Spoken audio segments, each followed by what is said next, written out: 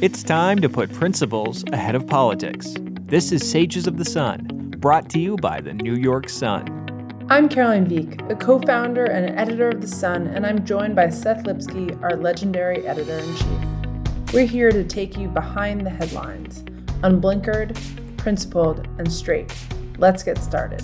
This week, we sat down with James Brooke to deep dive into the latest developments in Ukraine and Russia's ambitions going forward. A lifelong foreign correspondent, Mr. Brooke reported for the New York Times for 24 years from West Africa, Brazil, Canada, Japan, Korea, and Russia. After he left the Times, he was the Moscow bureau chief for Bloomberg and then the Moscow-based correspondent for Voice of America. After 8 years in Russia, he moved to Ukraine, where he worked for 6 years in Kyiv. His insight into both nations is extraordinary.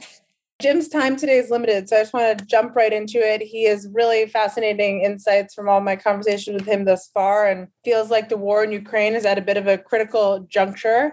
And interested to get your thoughts, Jim, both on the Ukrainian side and their calculus and what you think they should or should not be doing or thinking about in terms of strategic success or an eventual agreement, and also what you're seeing on the Russian side.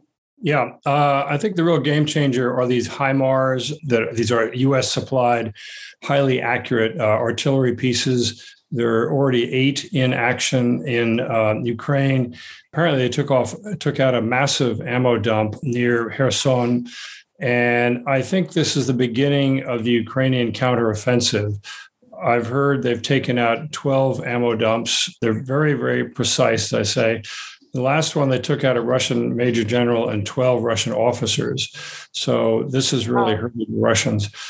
And the question is, can the Russians adapt fast enough to the old Soviet style of concentrating all their ammo in one place? I would bet they can't figure that out over the next 4 or 5 weeks. So I think we're seeing the beginning of the counteroffensive. The liberation of Snake Island was strategically important. There's now Ukrainian grain going up the Danube. Snake Island is a sort of 1 mile square rocky islet near the Ukrainian mouth of the Danube. The Russians had held that for 4 months. And once the HIMARS got in place, the Russians left. They left very quickly in 2 speedboats. And so now grain ships from the Odessa ports, and I say plural because it's not just Odessa City, there are like 3 in that region, are shipping grain to the Danube. So the big export for Ukraine, 80% of their exports go out through the Black Sea ports. Russia has blockaded these ports. Ukraine has mined them because they don't want to be attacked at 3 o'clock in the morning by amphibious troops. So both sides have to agree on this. Middle East and North Africa are facing real sky-high prices. Ukraine is the world's largest exporter of soybean oil, sunflower oil, which is a big cooking product in India. So all around, the world is asking to get Ukrainian grain and agricultural products back on the market. Fascinating. So these HIMARS are really making the difference. I saw a poll the other day saying that 98% of Ukrainians don't want their leadership to give up any territory in a peace agreement. And I thought of you in our previous conversation about how difficult you think it would actually be to integrate these eastern provinces back into a Ukrainian state. What's your current thinking on that? Right. Whether it's 90% or 98%, President Zelensky's hands are tied. He cannot trade land for peace. The official goal is to go back to the lines of February 24, the day when Russia attacked Ukraine. It will be very difficult to dislodge the Russians from the Donbass area, which they basically leveled. But I think there's a very good chance of getting them out of Kherson. Kherson is key because it controls the mouth of the Dnipro River, which essentially is Ukraine's Mississippi. It's their major north-south artery that carries 10 million tons of cargo every year.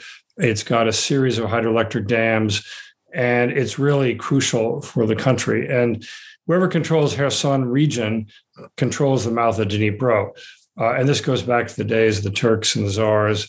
And believe it or not, John Paul Jones, after he set up the American Navy, was sort of looking for a more lucrative position and signed on with Tsarina Alexander, Catherine the Great.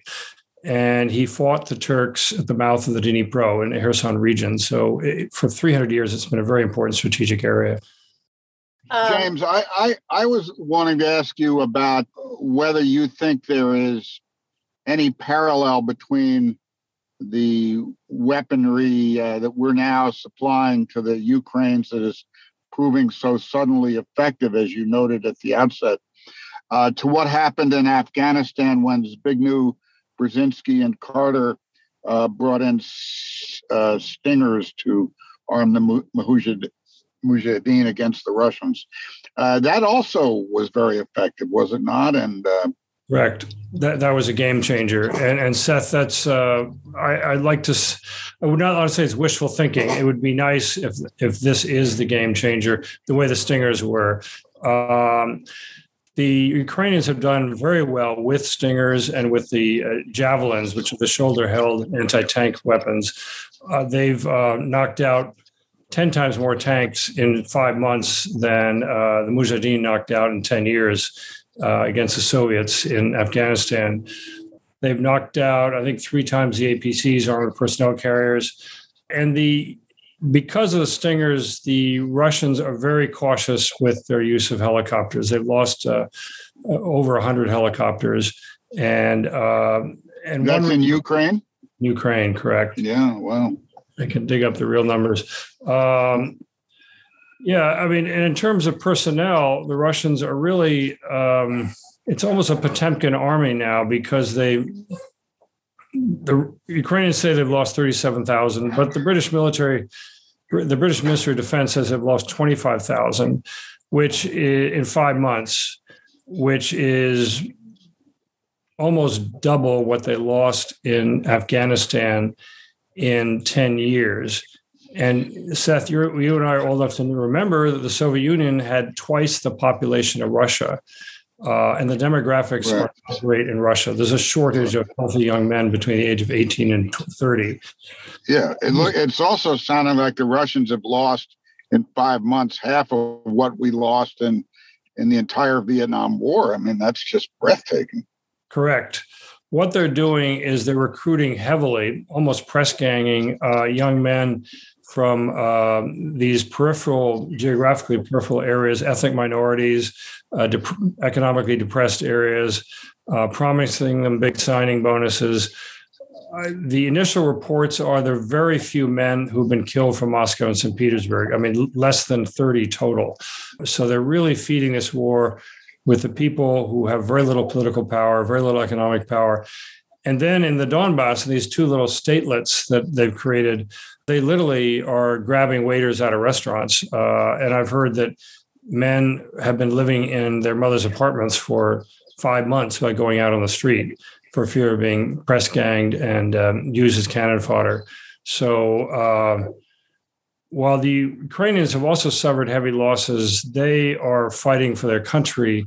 And that's just evident on all fronts in terms of the unity of the country, the massive outpouring of support. You remember those initial photos from late February, March, where there were lines of men in front of recruiting stations going around the block. I mean, that was the response. And it still is the response. I was on the phone. I moderated an Overseas Press Club panel yesterday with 3 men in Ukraine, in Kyiv, and their view is that the Ukrainians are holding together. They put politics aside, and they are holding together behind Zelensky. So the Ukrainians are holding together. What about the Russians? What are we able to discern about what's going on domestically within Russia? And yeah, it's very difficult to tell. As you know, amazingly enough, February 24, they basically shut down all Western media outlets. And if you read a story in the Times, they're good stories, but they're reported from Istanbul based on phone calls and their stringers inside Russia. I was the Bloomberg bureau chief, and my understanding is Bloomberg has actually closed the bureau. We had this incredible bureau overlooking the Kremlin, or looking out on the Kremlin, not looking down on the Kremlin. And it was a killer of a bureau, and apparently it's closed. So along with Voice of America, Radio for Europe, just about everyone else you can think of, I think Putin is desperately trying to have a war without having a war, without people feeling the impact. And the positive side for him is by creating fuel shortages and grain shortages, he is actually earning more money than before sanctions. It's a thought-provoking situation where we are. We have to revisit sanctions. By reducing the supply, he's increased the price, and there's more money coming in. Now, the money may be frozen or hard to deal with, hard to exchange, but it's and he's obviously, all the Western companies are pulling out. So that's really important for oil and gas production in the medium to long term.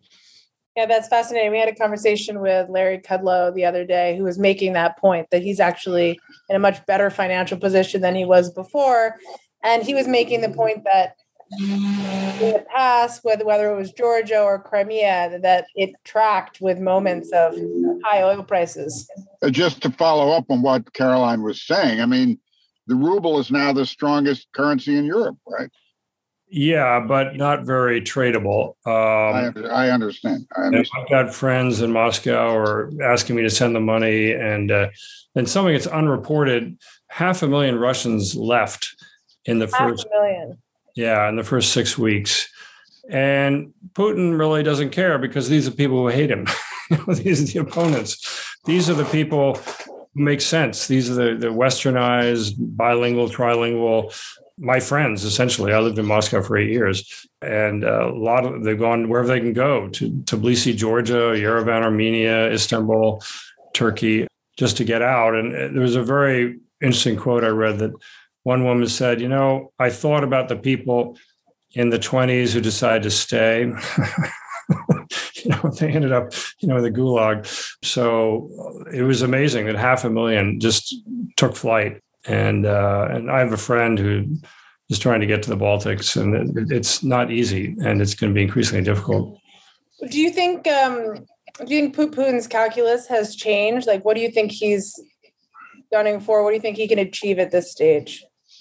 Well, he's really come out of the closet as someone who is determined to go down in history as having reintegrated Ukraine into the Russian Empire. And the way he's been slaughtering Russian-speaking Ukrainians, one could almost conclude that he wants Ukraine without the Ukrainians. He wants the real estate and could do without the Ukrainians. He's given up on all this blah, blah, blah about denazification, which didn't make any sense with Zelensky being president. But they're very determined to keep going. And the Ukrainians I was talking to yesterday said, we will not go for Putin's salami tactics, just carve off another chunk of Ukraine and then wait 10 years and carve out another chunk. They firmly believe that he has not given up on his strategy to take the whole country. Here's a factoid, Carolyn. The Nazis controlled France with 100,000 soldiers, okay?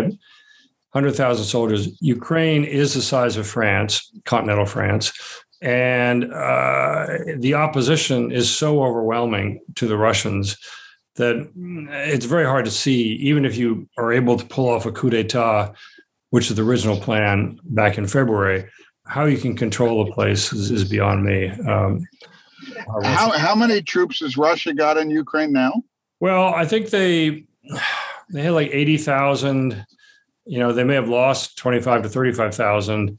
They may have had 80,000 in the country, and then a lot sort of in the wings doing logistics. And so they have in the Donbass and other parts of Ukraine almost as many troops as the Nazis needed to take France, right? I mean, correct. Yeah, it's a lot of men, and once again, Seth, having lived in Moscow and in Russia for 8 years, the country is demographically imploding. It's aging, and its population is almost shrinking.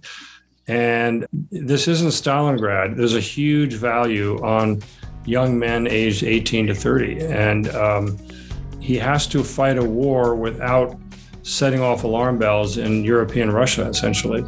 Thank you for listening to this sample of Sages of the Sun. To listen to the whole episode and access our entire catalog, Go to NewYorkSun.com. That's NYSun.com.